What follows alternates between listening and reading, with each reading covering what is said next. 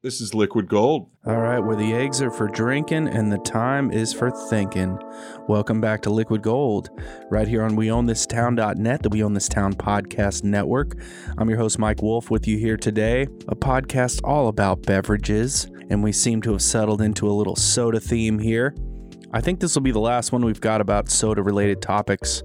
Our last episode with Darcy O'Neill, just incredible. So much fun talking to him. We've got a little segment with him today about egg creams. And that's what we're talking about today, the egg cream. Probably the most famous drink to come out of the soda fountain culture, and one that is still alive today and made in New York City and still in Nashville as well. And we've got one of the masters of the egg cream here in Nashville, Drew Susan, from Honey Tree Meadery, who for the longest time was over at the pharmacy making incredible egg creams. We've got some technique from him. Jessica Backus, our cocktail correspondent, she's one of the people who opened that place and knows a thing or two about egg creams. Also, what we're featuring today is how the egg cream became the Ramos Gin Fizz, one of the most famous egg cocktails, drinks in general, still made quite a bit these days. A cocktail that comes from New Orleans circa 1888 or so. And the egg cream and the Ramos Gin Fizz have a really interesting history. They are related. They're like brother and sister, and there's just so many different tie-ins between these two drinks. So we explore that today, the egg cream and the Ramos. So we've got Darcy, we've got Jess, we've got Drew from Honey Tree, and he gives a little update as to what they're up to. And then we've got Kenneth just taking down, just destroying Tab Soda, which I think we've reached the end of the line with Tab. They are apparently dropping the brand, discontinuing the brand. It does have a devoted following, though a small devoted following. I guess that's why it is going away. But Kenneth has some thoughts on that and draws in some Black History Month anecdotes for that. So a jam-packed show for you today. And one of the things that has been captivating my imagination since talking to Darcy is the fact of this old carbonated water, the old soda water, was up to 4 times more carbonated. There is one company left that I did find in Brooklyn. I'm going to talk about them on the back end of the show. But they specialize in really incredible soda water that they filter 3 times and add liquid carbon dioxide to. And there used to be tons of these different companies all over the country. There's only a few left. I'm going to get into that on the at the end of all these interviews and everything. Kenneth also has a note about probably the most famous soda shop here in Nashville, Elliston Place Soda Shop. The ownership was transferred, I believe it was last year, but they're just about set to reopen in a new location, very close to the old location. Kenneth has some info about that as well as some history there. Now, egg drinks were becoming really popular in soda shops right at towards the beginning of the 1880s, and really popular in cities all across the country, early 1890s. The Ramos Gin Fizz in New Orleans came from the Imperial Cabinet Bar and was meant to be a daytime drink. This was a drink you downed after lunch on your way back to work, or something you came by in the morning to get a little shot of gin with your egg cream style drink. And though there's been a lot of argument as far as out in New York City, as far as what is the egg cream, what's the history, did it ever have eggs, did it ever have cream? Well, there's really no question. If you look at a lot of the old soda manuals that Darcy helped to bring to light, you see that eggs and cream played a big role in a lot of these soda shop favorites. And there was a whole category of these egg cream style drinks called cabinets. Now, was the fact that it was a cabinet drink meant that it was going to be an egg drink? Was that related to the Ramos being created at the Imperial Cabinet? Probably not. But it's sort of, you find all these bizarre historical anecdotes when you start researching this stuff and deep diving in. Let's get into talking Ramos and a little bit about egg cream with Jessica Backus, our cocktail correspondent. From Charleston, South Carolina, she runs the bar at the Delaney Oyster House. Miss Jessica Backus is back. Hey! Backus, back with us. Backus is back. Happy New Year. Happy New Year. This is the Shots episode all about egg cream. And you've Shots. made some egg creams in your life. You were part of the opening crew at the pharmacy here in Nashville. What was that like when you guys first opened there and egg cream was such a big drink for you guys, but it probably took a little while for it to take hold or get popular? The egg cream was kind of the point, the starting point of how we developed, how we made the different sodas and had the old sort of soda arm and why that was important. And so it was neat because Terrell, seeing his eyes light up and talk about how passionate he was about the egg cream. I didn't know anything about it at the time because I had never really spent a lot of time in the New York areas and where it kind of originated and was popular. But once you started to understand and he would explain how you build these drinks and the importance of when to add certain ingredients and how to stir them and stuff like that. I mean, that's kind of like the beginning of classic, really strong cocktail culture and your techniques when it comes to making really good cocktails. And so it was really cool that you think about a drink that has essentially 3 ingredients and yet the way that it looks and the way that it tastes and the texture of it is really dependent on how you put it together.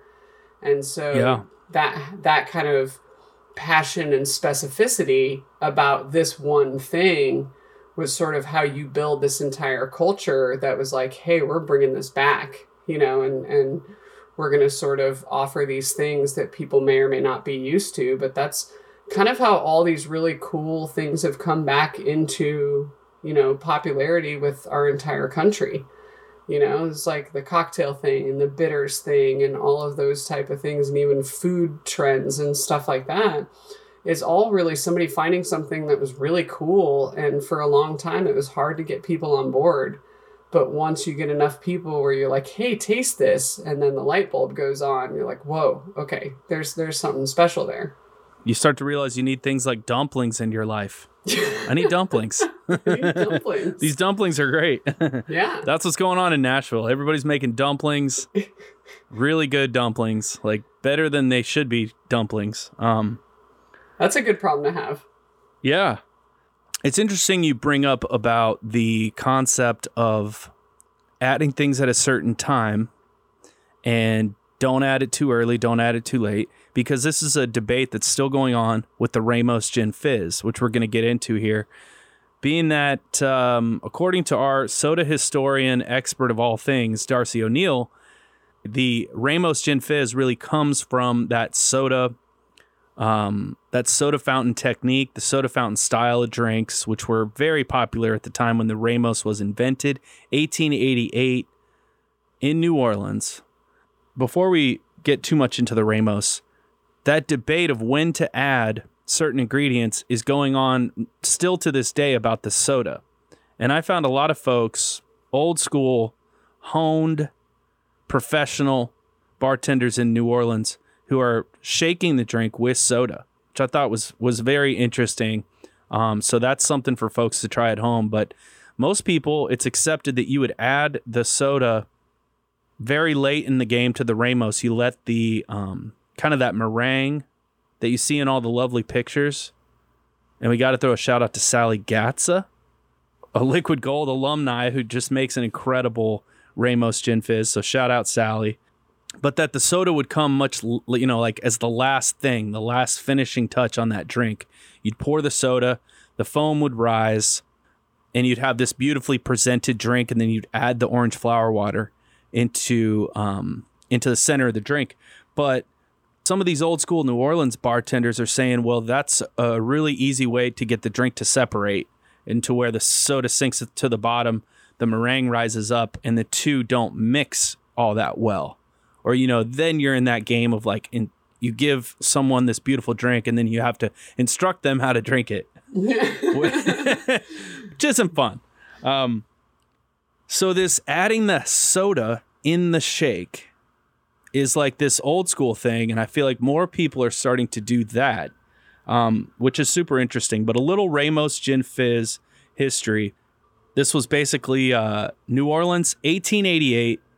Henry Ramos devised this drink, and he was a perfectionist and was really well known for keeping the bar orderly there at the Imperial Cabinet, where if people got drunk or if they got out of line, they were just gone. And like they might not ever be allowed back in there. He was not okay with public drunkenness and everything. Like, and he thought, I heard this fact about Henry Ramos, that he got out of the bar business when Prohibition hit, and he really thought Prohibition was never going to end. And so he passed away before they ended Prohibition. Can you imagine what he would think of New Orleans now? Yeah. It's like he was like, "Don't be drunk in the streets." Yeah, right. It's like, "Don't be drunk in the streets. Don't drink too much." Soda culture at that point was a big deal. Soda fountains were real popular, and so he kind of brought those two worlds together: the bar, the new world of cocktails that had been coming up since the 1860s, and he basically made like a gin sour and created this boozy egg cream from it.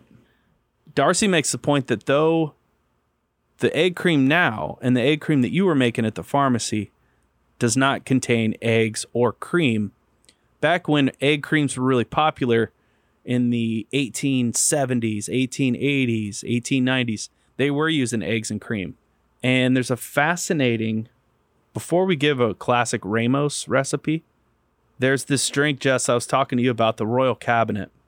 This is an example of an egg cream style drink that was really popular. This was in a soda fountain manual, Sax's Guide or Hints to Soda Water Dispensers, 1894. This drink called the Royal Cabinet was one of the most popular drinks in Chicago. And this was 1 ounce of orange syrup, a ½ ounce of a Catawba syrup, which was basically like Concord grape wine, and water and sugar. They would make a syrup from that, ½ ounce of that, 1 egg, a ½ ounce of cream, and then carbonated water. And there was also versions where they would add brandy to it. But that drink was an example of an egg cream, of people getting like creative with egg creams. What's crazy though is Darcy has this piece on Art of Drink about the Royal Cabinet, the Rhode Island Cabinet, the Coffee Cabinet, which was another coffee, which was like a coffee egg cream, which was coffee syrup, egg, cream, ice cream, and shaved ice. And that was, I could see that being super popular. That's like cold brew with ice cream. Isn't that like over shaved ice? Isn't that like the thing everybody was making during quarantine with the weird frothy thing on top? Oh, totally. Yeah. Yeah. Celebrating 100 years, the Coffee Cabinet. From one pandemic to another. Because the Coffee Cabinet recipe, Darcy has it where the recipe appeared in a book in which year? 1919. Smack dab in the middle of a pandemic. Crazy. But what's crazy about this idea of a cabinet, and what was a cabinet? Why were they calling these drinks cabinets? Darcy does a lot of diving into why that was, and attributes it that the cabinet term came from commode, the royal commode. Commode being French for a cabinet that housed a chamber pot, which over time just was shortened to commode, and then later by Americans, I suppose, outhouse. That's the Wild West. So Darcy thought it was really just a tongue-in-cheek way of saying like a bathroom, or something like that. But what's crazy, and we talked about this before we started recording, is that the Ramos Gin Fizz was concocted at a bar called the Imperial Cabinet 4 years before some of these egg cream variations started popping up in different soda manuals. So I don't know what I have. I don't have any grand hypothesis about why that is, but I think that is just fascinating. The most famous drink based on an egg cream cocktail that was based on an egg cream is the Ramos Gin Fizz. Egg cream variations later, by the time the early 1890s and mid 1890s are rolling around, these drinks are called cabinets. And the most famous egg cream style cocktail was concocted at a place called the Imperial Cabinet, which nobody really puts those two together. Nobody really draws that distinction. And I'm not saying that there is some grand conspiracy to it, or like some it's like Indiana Jones searching for the the perfect Ramos. But that's just a fascinating thing. We had to bring that up because that's what we do on Liquid Gold. We just bring up random shit. Yeah, maybe the take-home message is that all the best ideas in life come to you in the bathroom. That they do. What do you think is the greatest idea you've ever come up with in the bathroom? Oh, it's very similar to, if you remember the scene in Overboard where the twins that she's with, the one inventor one, he comes up with the idea where you flush the toilet and it raises the curtains in the bathroom, you know? But it's from having a lot of male roommates in my 20s where you would flush the toilet and the toilet seat would automatically go back down. Oh, nice. It's not a real life idea, but it's definitely like an automated toilet idea. I've heard a lot of people who, I love that we've just taken this to the toilet, but sorry about that. So many, no, I mean, that was my bad, but no, basically, as people have so much more time to like sit around the house and think about ideas, I think that there's like a groundswell that's starting to happen where people are really thinking about, like, we need to change the toilet. Why is the toilet the same that it's been for so many years? Why are we like still touching toilets like with our hands? You know what I mean? I know in a lot of like airports and stuff and it's very common to have like toilets that flush themselves and everything, but even like with toilet seats and things like that, like there should be a lever system where you move it with your foot, all these things. It's like, there needs to be more innovation. In Europe. You know what's always driven me crazy? Well, true, yeah. When you're in a public bathroom, they have an automated soap dispenser, but not an automated water nozzle.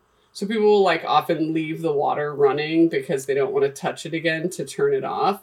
But it's dumb to me because I have no problem touching the soap dispenser because it's dispensing soap. So you're going to wash your hands after that, right? But then after you wash your hands, you have to turn the water off with the spigot, with the faucet's, handle. So it's like, why wouldn't you just put your innovation into automated sinks so the water turns on and off with the sensor instead of doing the soap dispenser with a sensor? Yeah. But that means nothing. I think there's more to be said for the coffee cabinet and how coffee, makes it so that your trips to the bathroom are more efficient. So you have more time to come up with brilliant ideas and inventions. See, I always thought the people that were leaving the water on in the bathroom, which that does happen a lot. Which drives me nuts. I think it's just people who forget that it's not an automatic sink because we're so used to that, that they're just like, oh, it'll turn off. That's what I've always thought. But you think they just don't want to, they're just lazy. They don't want to turn it off, or it's just like, lazy, or they don't want to touch hygiene. It. Yeah. But I think it's proven that American hygiene is a little bit short of standard, considering that the pandemic started and then everyone had to figure out that they were supposed to be washing their hands. Yeah, right. Well, we have to look in so many ways, we have to look to Japan for, innovation and maybe the best, most really thoughtful way of doing things. And they've got some incredible toilets. Yeah. And I'm pretty sure, like, why is a bidet a new thing in America? Why was that just because we ran out of toilet paper? Yeah.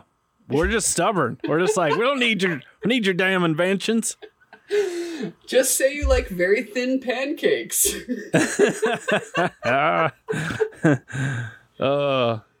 I like this detour. We took a bathroom. We literally went to the bathroom. We just went to the bathroom. Took a detour. Okay. The cabinet thing just kind of blows my mind. Like, why did all the egg cream drinks become cabinets? Why did the most famous cocktail invented based on the egg cream was invented at a place called the Imperial Cabinet? It's just, I don't know. It's like, maybe it's like a glitch in the Matrix. It could be. I don't know, but I'm watching The Crown now, so I'll let you know if I figure anything out. Please do. Please do. Let's give a classic Ramos recipe, because I think what may be part of the way that people maybe misunderstand the drink now, or people go a little overboard about the gin, the alcohol content. This was originally not necessarily a long, tall drink. It was served in glasses that were more like bigger shot glasses. But basically, I think a good approximation of the original Ramos would be like 1.5 ounces of gin, a 3/4 ounce of a equal mixture of lemon juice and lime juice. So 3/8 ounce lemon juice, 3/8 ounce of lime juice, 1 ounce of cream. Some people do the 1/2 ounce of cream. I like the full ounce of cream because I do think the idea is that you're drinking a cloud and the cream content should be pretty close to the gin content. Then you've got the sugar component, which the original called for powdered sugar, which I think just sounds incredible in a brunch drink and a daytime drink. You get some cool texture. I think the way that can mix with the cream could be really cool. So say a tablespoon of powdered sugar. Then you've got the egg white. Can't forget that. 1 egg white. The egg white. And then 1 ounce of soda. All right. And so dry shake that without ice for about 20 seconds. Then add 1 large ice cube or 2, depending on the size. If you have like a pretty big block, you could add 1. If it's like a cold draft style or some cubes out of your ice dispenser in your fridge, do like 2. But you want big cubes so you can really get the liquid agitated in there. Shake that around for 30 to 45 seconds. You could do 2 minutes, as a lot of people recommend. You could do 12 minutes like the original recipe, but I don't think that's necessary. You basically strain that into a glass, add your soda, or you can add your soda beforehand, and then you want to garnish it with some orange flower water. 2 to 3 drops, 3 to 4 drops. You don't want to go overboard with the orange flower water. It'll taste like a perfume shop. That's it. And it's like drinking a cloud. And if you've ever had a good Ramos, it's unforgettable. And it'll make a believer out of you in the Ramos to where you'll think, is this the greatest drink that was ever concocted? And we should make a note, they were probably using Old Tom gin, which was really popular at the time. Lighter, sweeter. The Americans like their Old Tom gin. Jess, have you, in all your time bartending, have you done some cool Ramos variations? I know you have a special mead version that we're going to get to later, but any fun Ramos variations that you can recall through your bartending career? Yeah, I mean, I remember, I mean, that was one of those kind of drinks, especially when we were at Husk Nashville, where if you knew you had a really cool guest and they would ask you for a Ramos, you were like, yeah, that's cool, I'll make that for you. But I think there was a period of time where we had like a bourbon barrel-aged vanilla sugar, and so we were making a vanilla syrup, which I thought was really, really neat, and then doing like a little kind of like a coffee bitter or a chocolate bitter. So just adding little tiny things, kind of like those egg cream variations where you put just like a hint of vanilla or cinnamon or, something like that. I feel like, and the coffee bitters that I think we would use would have a little of those kind of like Ango, cinnamony, clovey hints to them. So you'd get some like nice, cool, sort of darker coffee, chocolate sort of characteristic, and then maybe a little vanilla. And it actually goes really nice with the aromatics from the orange flower water, which is, I think, one of the things that sort of brightens up a Ramos and sort of takes it to the next level without adding too much flavor or texture to it. It's all about the aromatics when you talk about the sort of nuances or the tiny things in cocktails that take it to the next level or make it really memorable. Totally. It's all about those little details. I'm going to come up with one drink just on the spot right now that I just thought of that I think would be really cool, since we were talking about the coffee cabinet, which was a popular egg cream variation with coffee syrup. It was popular in Rhode Island, apparently, a place called The Spatula in 1903. The recipe appeared in a pharmaceutical manual in 1919 during the previous pandemic. But you know what I think would be amazing is like a espresso martini meets egg cream meets Ramos for like a brunch menu where I wasn't the one who had to make a million of them. So like an ounce and a half of vodka. Side of the bar. Yeah, the wishful side. You could do vodka. You could do pisco. Pisco would be a fun one. And then really just coffee syrup or cold brew, egg, cream, and some soda water. And I think that would be incredible. I'm going to call it the brunch cabinet that I'm not making. Yes. So that's what I'm going to order. The Monday brunch cabinet. Yeah, I'm going to demand Kevin makes it when I come to the Delaney Oyster House. Perfect. So you've got a really cool drink. We've got this, we've got a conversation with Drew Salzin from Honey Tree Meadery. Woo-hoo. He's talking all about his experience making a ton of egg cream drinks at the pharmacy. And he, of course, makes this beautiful mead now. You enjoy coming up with cocktails with his mead. And you've got a really cool Ramos variation from a drink we used to make. But let me just ask you this, Jess. Tell me about your process in terms of like coming up with drinks. Do you like keep a running list of notes? Do you usually are you thinking about one ingredient and what might go with that ingredient? Are you thinking do you get inspired by, favorite drinks that you've had or like favorite classics that you've read about? Like, what's your process like for coming up with drinks? Yes. All of those things you just said.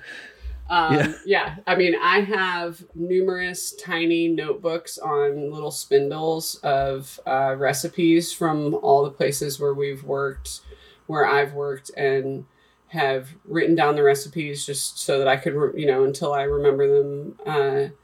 And then, reading about new ingredients or tasting new things or recipes, that you guys have brought to me, and tasting things and eating delicious food and learning about the ingredients that goes into that. It's funny because when I was listening to your interview with Darcy, I was thinking how funny it is that, we kind of cringe when people call us mixologists, but he really is a mixologist because he's like a scientist who's putting that into beverages, and I always think of us as basically like liquid cooks. I always think of it like cooking. So for me, it's all about balance and dynamic flavors and really figuring out how things go together. And so it's all association of food memories, basically. Yeah. And so, figuring out the flavors and the textures and the level of sweetness or acid in certain things and how you can complement or balance that with something else. And it is things that you've tasted in the past or things that that you enjoy and how to enhance that without complicating it.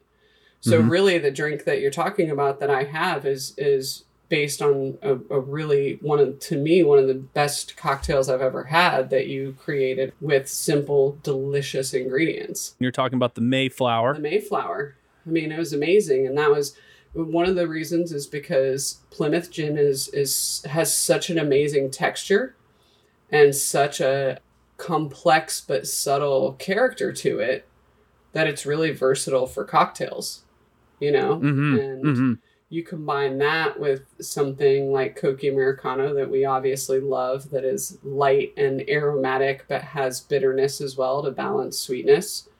And then beautiful, orange blossom honey that you made into a syrup, which I think, more than any place I've ever been, you guys, especially being around Drew and Ross and the people who are keeping bees and making delicious honey in the area where you live, and then turning that into something, even more magical with the mead that they make. You're kind of in a beautiful spot for something like that with the aromatics and all of the stuff that grows around that area. So you do that, and then add a little lemon juice, and make it into kind of a beautiful gin sour. That was a great cocktail. And the inspiration for the drink that, we're talking about today came because I made that drink for somebody. And that was, you made that like 5 years ago. And I still think about that drink all the time. That's amazing. Yeah, that was, I think the old recipe on that one was it was lighter. And we wanted to use Plymouth. And Plymouth is it can be a little expensive for a cocktail gin. So I think we were doing 1.5 Plymouth, 3/4 ounce of lemon juice. I think a 1/2 ounce of orange blossom honey. I could be wrong. I'd have to go back and look. Maybe 1 dash of Regan's orange. Yeah. And I think that was, and then the half, I'm sorry, it was 1/2 ounce of Koki. Yeah, so it was like 1/2 ounce Koki Koki Americano. half Koki, 3/4 lemon, half honey. Because the Koki has, and that's one of those cool things where when you can find an ingredient that has some sweetness and some bitterness, then it's great because you get more than one element without having to add more than one ingredient. Yep, and that's why we love Punta Mess so much. So good. It's got the sweetness and it's definitely got the bitterness. Yeah. My favorite cocktail of all time, pour Punta Mess over ice, put a little orange peel in it, and enjoy. Call it a day. Yeah. Yeah, I agree. That's old news. So tell us about your Mayflower honey tree Ramos. Yeah. So it's kind of nice because it's easier to make than a Ramos. But every now and then, especially if you're baking at home, you will have some egg whites left over. And if you're not into using egg whites, they have some cool substitutes out there. And then if you're in a pinch, I don't know if you've ever tried using aquafaba, the liquid that comes off of chickpeas. It's really cool. It smells weird, but it froths up. It smells weird until you really make a drink with it, or it doesn't take much to get rid of the smell of aquafaba. Right. Yeah, that's good. Which is I'm still gonna say go ahead and use an egg white for right now. for sure. But so very similar. It's kind of like the best of both worlds of doing the Ramos and the Mayflower, but it's slightly more boozy. But I say because the Koki and because the mead are in that teens, the teens of the alcohol percentage, that it's still not going to knock you on your butt. But yeah, so do an egg white, or if you have a container full of egg whites, I like to push it 3/4 ounce to almost a full ounce of egg white. Just so you make sure you get that nice kind of frothiness built in there. 1.25 ounces to 1.5 ounces of gin. And then basically 1/4 to 1/2 ounce of Koki Americano. And then I like to go a full ounce of mead, and I'm using the basic batch from Honey Tree right now, which is kind of their flagship, which is great because you have beautiful aromatics. You have a really solid texture on the mead, but it's not sweet. It's not cloying. It's like a clean texture, but a really nice, it's going to take the place of having to use a syrup. So you're going to get some of that honey essence, but it's definitely going to create a cocktail that's on the drier side. So a 3/4 ounce to 1 ounce of Honey Tree mead. And then, after you've made this and you want to play around a little bit with some of their other flavors, you're going to get more sort of tropical aromas and things like that using some of their different stuff. But then 1/2 ounce of lemon. And then you can throw a dash of orange bitters in there if you like. I just got a little care package from one of my friends with some Colorado bitters. It was a little mixer set called Cocktail Punk from Boulder. And their orange bitters are really cool. They're a little bit of a lighter, softer, more aromatic than Regan's. And so I put that in there, and it was great. And then that's basically, awesome. Instead of doing a dry and wet, just starting with 1 to 2 nice sized ice cubes and shaking for a good 30 to 45 seconds. And you'll hear doing the kind of figure 8 shake. So you're incorporating the air and not moving too fast on it, just kind of giving it a good sort of, Goldilocks speed and rhythm shake to the tin, so that you're making it nice and cold. You're getting a lot of the air flowing through there to froth it up. And then you can kind of hear when the ice cubes have melted almost all the way. And then strain it into a chilled coupe and throw a little splash of soda water in there. And it'll give it that little bit of froth from the Ramos, but you still get a good lot of texture, and it's not super airy like you would with the Mayflower, a solid coupe gin sour. And then maybe just express a little orange peel over the top of it. And then you can discard that, and you just have a really clean, beautiful drink. with honey character and a little bit of citrus, a little bit of gin. Sounds incredible. And I have to note that I was over at Honey Tree recently picking up a special honey from this guy who makes gorgeous honey and raises all these different bees down in the Natchez Trace area. He had dropped it off for me there. So when I was there, I picked up some of their little batch, which is like the really light, sparkling one that I love. And then I got a version with some cider. And I have to say that their mead is the perfect pairing. And I think mead in general, just in case you don't live in Nashville or you can't get the Honey Tree stuff, it's such a great pairing for not just hot chicken, but fried chicken. Yes. So good. The sweetness, just, it's like that honey drizzle on your chicken. And it's so good. So good with fried chicken. Heck yeah. Well, that's all I got today. Yeah, that's good. We'll be catching up with you next time around when we talk chocolate and pairing delicious beverages with chocolate. And Jess and I happen to know the perfect drink to pair with chocolate. It's the only thing you'll ever want to drink with chocolate. And I'm going to leave it hanging out there. You're going to have to listen to figure out what it is. Some old school radio. All right. With all this talk about honey and mead, we need to bring in a guy who knows a lot about mead. He's one of the founders of Honey Tree Meadery here in East Nashville over there on Woodland Street. They make incredible, delicious beverages, as I talked to Jess about. But let's get Drew in here because he knows a lot about egg creams and made so many amazing egg creams over at the pharmacy. So we're going to get him in to talk about what's going on with Honey Tree and the egg cream. All right, on the line, we have a very special guest. He is director of everything except for the yeast at Honey Tree Meadery here in East Nashville, Tennessee. Drew Susan is on the line. Drew, how are you? I am doing great. How you doing tonight? I'm doing pretty well, man. It's great to have you on. Have you back on the show. You were, one of the focal points of one of our just most popular episodes ever, the famous mead episode. Ross Welbon, Drew Susan, February. Yeah, pre-everything. It was just not a care in the world. Four guys are just going to sit around talking about bees, Vikings, and mead for 2 hours. Yeah. In the same room. Just relaxing. Yeah, that was nice. We were relaxed. We really were. Oh, those were the days. We're good at relaxing. It's good that we have recorded, have a good recorded documentation of actually relaxing. Definitely. So you have been through a lot this last year. The neighborhood that Honey Tree's in. Honey Tree was luckily mostly unscathed from the tornado, but you had just lots of upheaval going on in that neighborhood and businesses destroyed, then the pandemic, and just so much going on. But you guys are open now. You're making all your beautiful meads, selling your meads, and tell me about your hours and what you guys have going on right now. So while, unfortunately, our COVID numbers in Nashville have been looking so weird, because it's just Ross and I, we've had the tasting room open only on the weekends. So Friday and Saturday from 12 to 10 and Sunday from 11 to 6.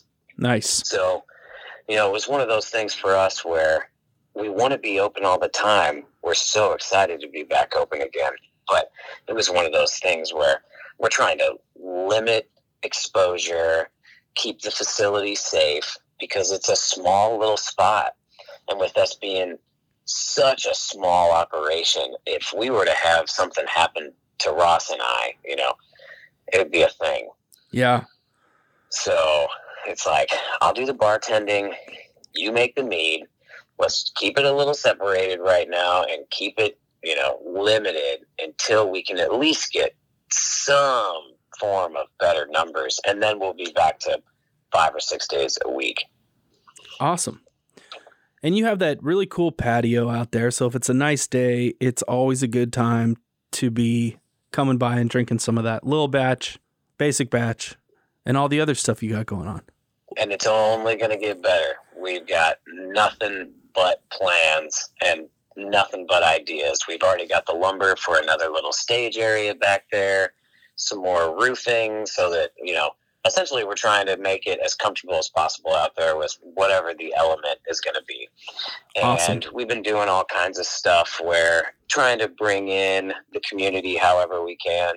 So while the farmers market was down from East Nashville farmers market right down the street, we've had Hidden Holler Farms coming out and setting up every other Tuesday and still selling their eggs and chickens and stuff like that outside. So anything we can use, because that's where people want to be. You know, people want to do business outside right now. So Yep.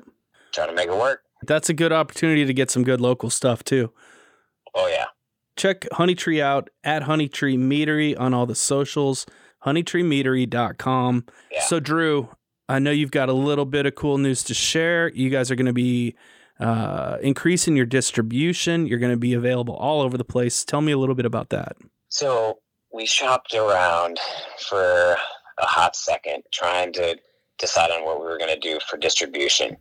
Because for us, originally, when we first opened, the tasting room was doing so well that we didn't really need to focus on grocery stores and liquor stores.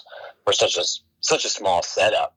And our goal was to sell out of the tasting room and sell to bars and restaurants. But with the world now, everybody wanting to drink at home, we got to get into those grocery stores and liquor stores. We so thankful we have signed up with Bounty Bev, and Kurt is a fantastic friend and is going to do nothing but help Honeytree. I mean, it's been amazing. Every single time I have a conversation with him, I feel better and better about life. They're definitely going to help us out. We're going to take it to the top with Bounty Bev. Awesome. Well, congrats. It's been a long time coming for sure, because the original business model, of course, was to open up and immediately go distribution. But when the tasting room was doing so well, we were like, oh, well, I mean, this is perfect. So we kind of got flipped upside down. Everybody now is going to the liquor store or grabbing stuff from the grocery store and then headed home. We essentially just dusted off the original business plan. We're like, okay, we absolutely have the plans to do this. So here we go. Oh, that's great, man. Now, we know you're a mead master. Ross is the mead man, brewmaster behind Honeytree. Yep. But you happen to be a master of the egg cream. So we had to get you in on this episode. You've made a lot of egg creams in your day, and you know a lot about kind of the order of the way things go, the New York style egg cream. So tell me a little bit about your experience with the famous egg cream. So I had plenty of New Yorkers watching me, being very, very strict on how I was making their egg creams. So if anything is going to teach me, it's the daggers that they were throwing at me while they were watching me make these egg creams. Yeah, that's a lot of pressure. Oh my gosh, yes, 100%. Yeah. Like, you know, if it's wrong, they'll call you out. They don't mind at all whatsoever. They're like, nope, this is this and this and this is how you did it wrong, and this and this and this is what you're going to do the next time you make one, and I'm going to stand here and watch you. It's like, oh shit, okay, I got this. Yeah. But I mean, we even used to do little like competitions to see who could make the best one, and you know, everybody, 5 or 6 or 7 guys all, you know, competing to like who can make the best egg cream with the best head retention and the head be wider than the others and all this silly stuff. Oh, that's great. And, I like that. Yeah. So it was trial by fire for sure. Yeah. So pharmacy being a kind of revival of, for the beverage program anyway, you had the beer garden, but also a revival of soda shop culture and drinking culture, and the egg cream, obviously a huge part of that. And it's one of the last drinks to really carry over now into society. And as the New Yorkers would tell you, I'm sure, they can still get them in a lot of places in New York, but not that many places all over the country are still making them. So we've got them here in Nashville. So tell me about the detail of like how the ingredients go, and tell me like a little recipe that you've got. The most important thing is to not use Hershey's chocolate syrup. It's Fox's You Bet chocolate flavor syrup. Mm-hmm. That's the trick. That's one of the first things about it. There's something different about the sweetness and the texture of this Fox's You-Bet that whips together and slowly falls to the bottom of the drink, more so than Hershey's does. Because, you know, think about it. When you make chocolate milk, when you mix up Hershey's real well, you know, it's immediately dissolved in the milk. It's not a situation where you're going to have this little puddle at the bottom. Mm-hmm. But with Fox's, that's actually one of the things that are a part of it, is to see those little bits of chocolate like fall down the side of the glass as you're drinking it. Interesting. So, Fox's You-Bet, either whole milk or even sometimes a little bit of half and half as well. Mm-hmm. And, you know, you want, ideally, if you're making it where you have the option, you have your hard stream of soda water and then your pour of soda water. Mm-hmm. So another trick is the acid phosphate. And, you know, you guys talked about all that. Yep. And that is important too. 2 little dashes of acid phosphate and then your Fox's You-Bet at the bottom. Is this an empty glass or is this over ice? Empty glass. Empty glass. Yep. Gotcha. No ice. Yep. No ice. So your Fox's You-Bet and your 2 dashes Mm-hmm. of acid phosphate into the bottom of the glass. And then you pour in, you know, I would say you're going to maybe half of the glass with milk or this half and half. Mm-hmm. And then you do a hard stream of your soda water real quick, just real fast, 1 little dash. And you're slowly pouring your soda water while you're whipping really, really, really, really hard.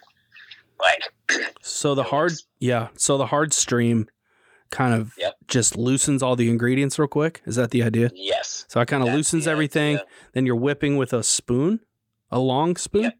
Okay. Long spoon, yep. Mm. Yep. For us, we were just using our swizzle stick. You know, it absolutely is like, you're just beating up this glass for a second as best you can, because what you want to do, if you do this process right, you'll make a big white foamy head and a nice dark chocolate mixture at the bottom, and they're completely separated. Like, you can see it go from white big foamy head to dark, you know, chocolate milk drink essentially. And one of the tricks about it that I learned was that the goal, if a soda jerk made a legit egg cream, when you take the first drink, there has to be cream, you know, or this left over on your nose. That was like one of the way that these soda jerks, you know, would be called out if the egg cream didn't have a big enough head, was you had to like have this little, you know, whipped cream or whatever on the end of your nose. That's funny. Definitely pre-mask days. Yes. But I wonder, because like a lot of these guys would have been doing this in the early 1900s, and then they had their own pandemic. So I wonder how that affected. Yeah. So that's 200-year periods of people making egg creams with masks on. Like, maybe that's actually helping them drink it. You know, it's so foamy that it just like seeps through the mask. But man. What you were saying earlier was a good point, where you were talking about how their soda water was so much more carbonated than it is today. Yeah, so that was one of the things that just totally blew my mind with the talk with Darcy. Was he was saying, you know, Bud Light, Tecate, some of these lighter beers, they're going to be 28 to 30 psi. A lot of the drinks that people were obsessed with, and this intensely flavored soda drinks, 120 psi, making people's eyes water. That makes me wonder how much better of a head you could get on an egg cream, and what the head retention would be like if you were using 120 psi soda water. It had to be insane. They had to look like little clouds of just like these molecular masterpieces. It had to look way different. What I had to do, like whip the hell out of these egg creams. It was probably super easy for those jerks, because the the soda water was insane. Yeah. So that's a good point. We're gonna have to make ourselves some 120 soda water. Good stuff, my man. Really appreciate you talking to us about the egg cream and your expertise. We'll have some links about that Fox's You Bet. And maybe, you know what I need to do is do a little research and see if anyone has done a true like copycat recipe of it. Maybe there's something to the texture element of it, some hydrocolloid or something. I wouldn't doubt it, because you could tell plain as day in the taste, in the color, everything. You know, it just wasn't the same. So I wonder. Let's talk about priorities here. We're prioritizing our lives. I like where your head's at. Yeah, that's right. All right, well, check Drew and Ross and all the crew out at Honey Tree Meadery. Look for them hitting the stores here soon and all their seasonal spring stuff coming up. So thanks for everything, Drew. Of course, brother. Good talking to you. They are open. Will you give us your hours one more time? Friday and Saturday, 12 to 10, and Sunday, 11 to 6. And as soon, the Instagram and Facebook and Twitter and all that kind of stuff is where we'll talk about when we relaunch. Essentially, when we do the spring turnover with all the spring stuff and the distribution launch, we'll go back to 5 or 6 days a week. So keep an eye on the Instagram especially. That's the easiest one for me. And I'll keep you guys all up to date for sure. Thanks a bunch, Drew. Of course. All right. Cheers. We'll talk to you soon. We're going to be throwing this right over to our talk about egg creams with none other than Darcy O'Neill. And I know, Drew, you're a big fan. You've read his book. You were steeped in all that when you were over there at the pharmacy. Why don't you introduce him for us, and you can throw a shout out. Coming up next is Darcy O'Neill. He is a wealth of information. Check this guy out. I've looked up to him for a long time, looking to his books. I present to you Darcy O'Neill. Well, let's talk about the egg cream a little bit, because that's such a fascinating drink, and one that has really lasted through time, stood the test of time. Something that's still being made in New York City now at some places. But it's like a misunderstood drink, because as it's been made now for decades, it doesn't really have egg or cream.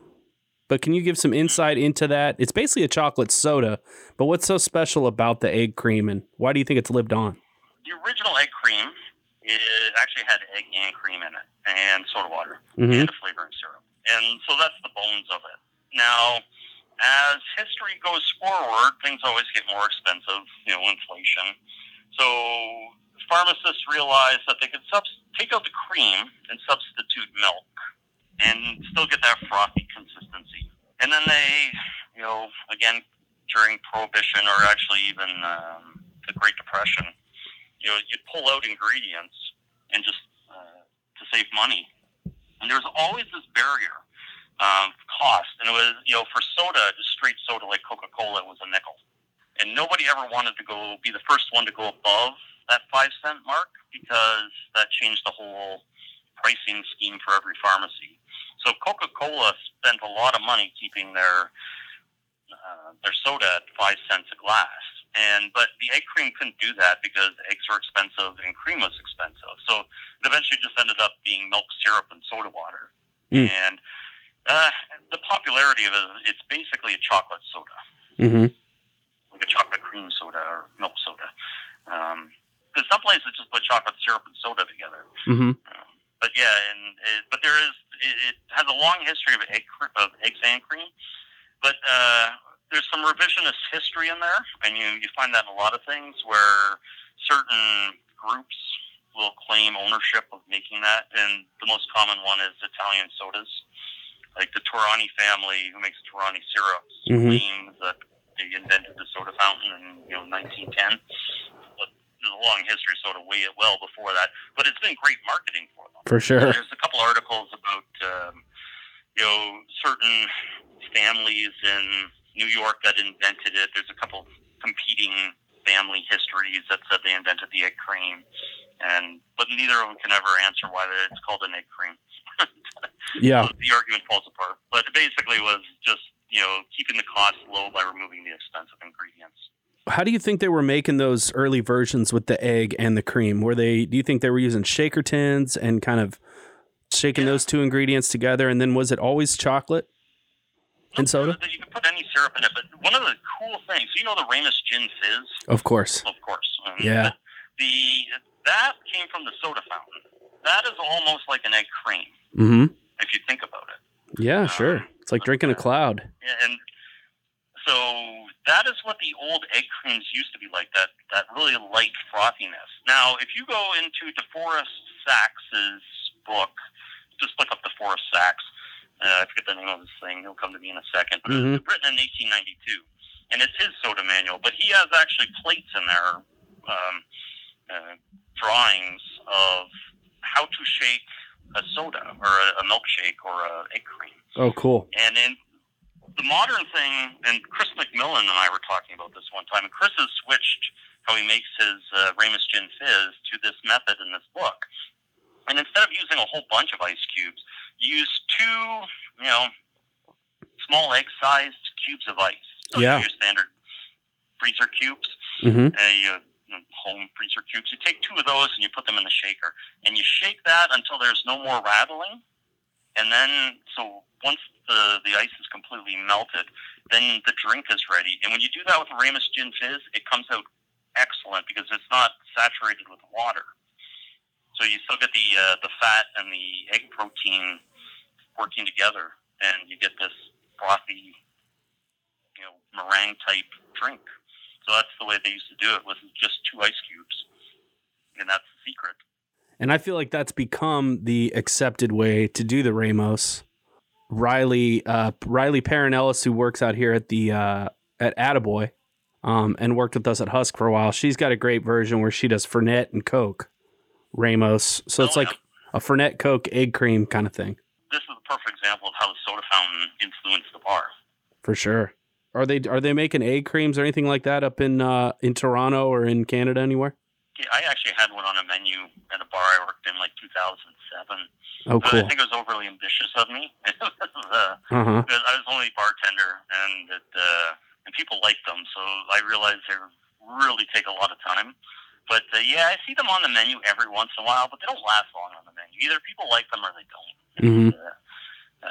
I think people, I find them delicious. I love them. They're so good.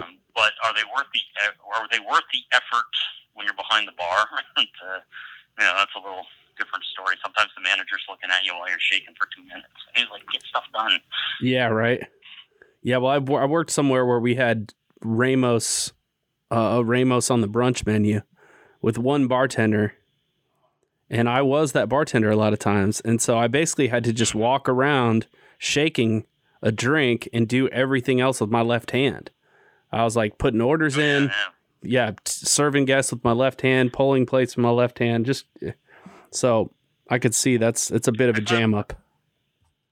I found a fun way to do it when I was at the bar is that especially if girls order it, I would hand them the shaker and say, just keep shaking, I got some stuff to do. And they would. That's great. All right, at this time, we're going to check in with Kenneth Dedman all about the end of Tab Soda, and he's also got an update on Elliston Place Soda Shop, probably the most famous soda shop here in Nashville that is set to reopen under new ownership. So let's get Kenneth in here. Thanks, Mike. Now, I have so many things to say, and not a lot of time to say it, but it's all primarily about the Coca-Cola Company and the discontinuing of their brand Tab Cola. The original Diet Cola ending something like 57 years of people being weird. Now, Tab was originally developed as a diet soda to compete with the diabetic market. No joke. There were sodas like Royal Crown's Diet Right and No Cow ginger ale, which were sold in pharmacy sections of your local stores. And Coca-Cola wanted a piece of that market. in using a familiar formula, they developed Tab and marketed it towards women and made them all feel fat if they didn't drink it. And I remember drinking this shit because I had it once when we were on a family vacation, and we never really took family vacations. Our family vacations were more like house sitting for someone that was going on vacation. And this one occasion, there was a swimming pool, and my mom offered me a Tab, and I wanted grape soda, but it was just a soda. So I opened it and I took a sip, and it reminded me of like the pain of throwing up when there's stomach bile coming up, but like also like if I was throwing up 9-volt batteries.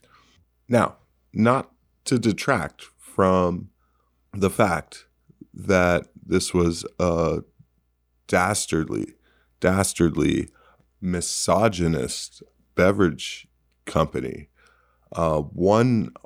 There's one ad campaign that comes to mind that sums up everything that was wrong with Tab, basically from the onset. Now, in 1969, Tab developed this ad campaign called the Mind Sticker. The idea was for women to drink Tab and have beautiful bodies that their man will remember whenever confronted with a possible situation. So not only was this a beverage that you would pay for, but it would also reward you. I guess you can like look at the time, like it was a long time ago, and think like the context of it, and it seems oddly similar to what we go through now, or what we've been dealing with in our recent history. We were in an unjust war at the time. Racial tensions were high. Sure, like Jimi Hendrix, he headlined Woodstock that year, but it wasn't just like a few months later when Mark Clark and Fred Hampton were gunned down. Members of the Black Panther Party were gunned down by Chicago police. It's Black History Month here at Liquid Gold. Now, I'm not one to speak for any race or anything like that, but Black people don't drink Tab, and I still think the Coca-Cola Company needs to apologize to all people of all races and creeds for canning and bottling this stomach turning and gurgling liquid bubbly mess of a beverage. Rest in peace. On a more positive note, the Elliston Place Soda Shop, a Nashville institution, set to reopen in its new location right next door at 2105 Elliston Place. Set to be serving burgers, fries, and sundaes, and milkshakes, and sodas, just like they did when they started back in 1939, when Lynn Chandler, a pharmacy student in Memphis, absconded from his studies and left Memphis with an automobile, $200, and a dream to own a diner for the rest of his life. Lynn Chandler is a self-proclaimed inventor of the Meat and Three, claiming that all other restaurants were Meat and Twos before he took over the keys to Elliston Place Soda Shop. He is known for his quotes. In fact, the company motto is that you have to make a friend before you make a customer. That's kind of how old school business guys talk, especially when they're successful. They're always happy to offer like those weird words of wisdom when they're successful. But when they're hobos on the railroad tracks, they sing a different tune. I tell you what.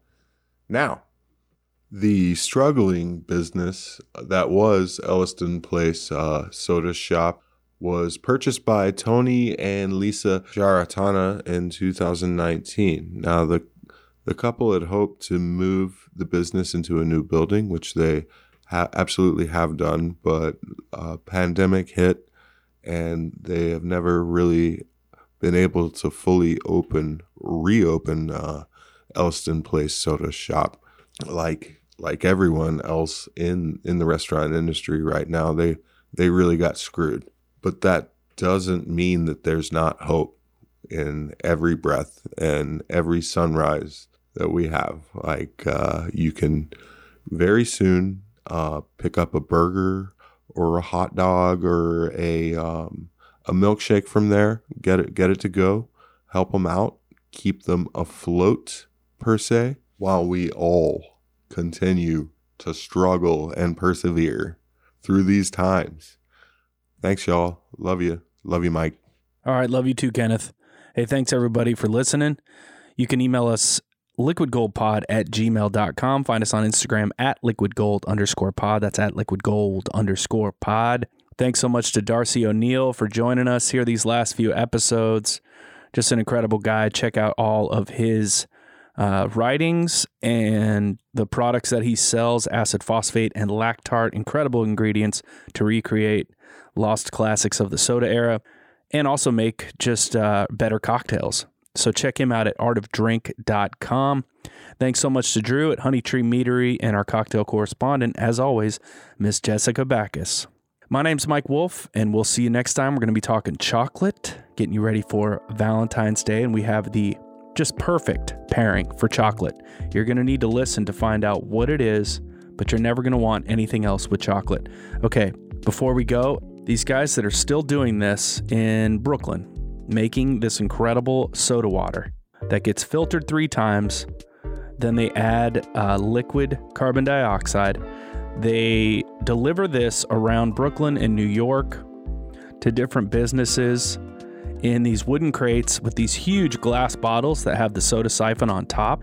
And they refurbish these parts, they maintain these parts. And this is Brooklyn Seltzer Boys, the brooklynseltzerboys.com. This is one of the last businesses left that still does this. And as they say on their website, their soda water is highly carbonated, similar to the old style soda water. And they say good soda should hurt. It should give you that tingle in your throat. Probably could loosen some things in your throat as well. But they offer egg cream packages. So I think it costs about $100, but you could get an authentic egg cream package along with a bottle of soda in like a little, I think it's a plastic encased siphon, soda siphon. It's not like the glass ones that they deliver around the city, but you can check that out. Brooklyn Seltzer Boys. Whenever I make it back up to New York and Brooklyn, I will be checking these guys out. Darcy made the point last week in the interview. Why do we ship water across water? Why do we send water from Paris and France and Italy? And they have beautiful waters, sparkling waters, but we send them all the way across the ocean. One of the soda waters that we love, Topo Chico, that's real popular, and we love it. But Darcy makes a good point.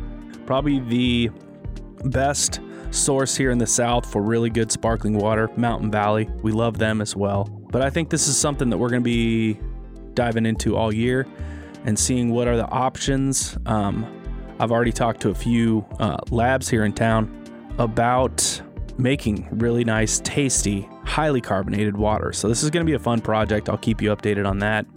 Another project I have been working on, making this vermouth along with Nashville Urban Winery. It is almost done.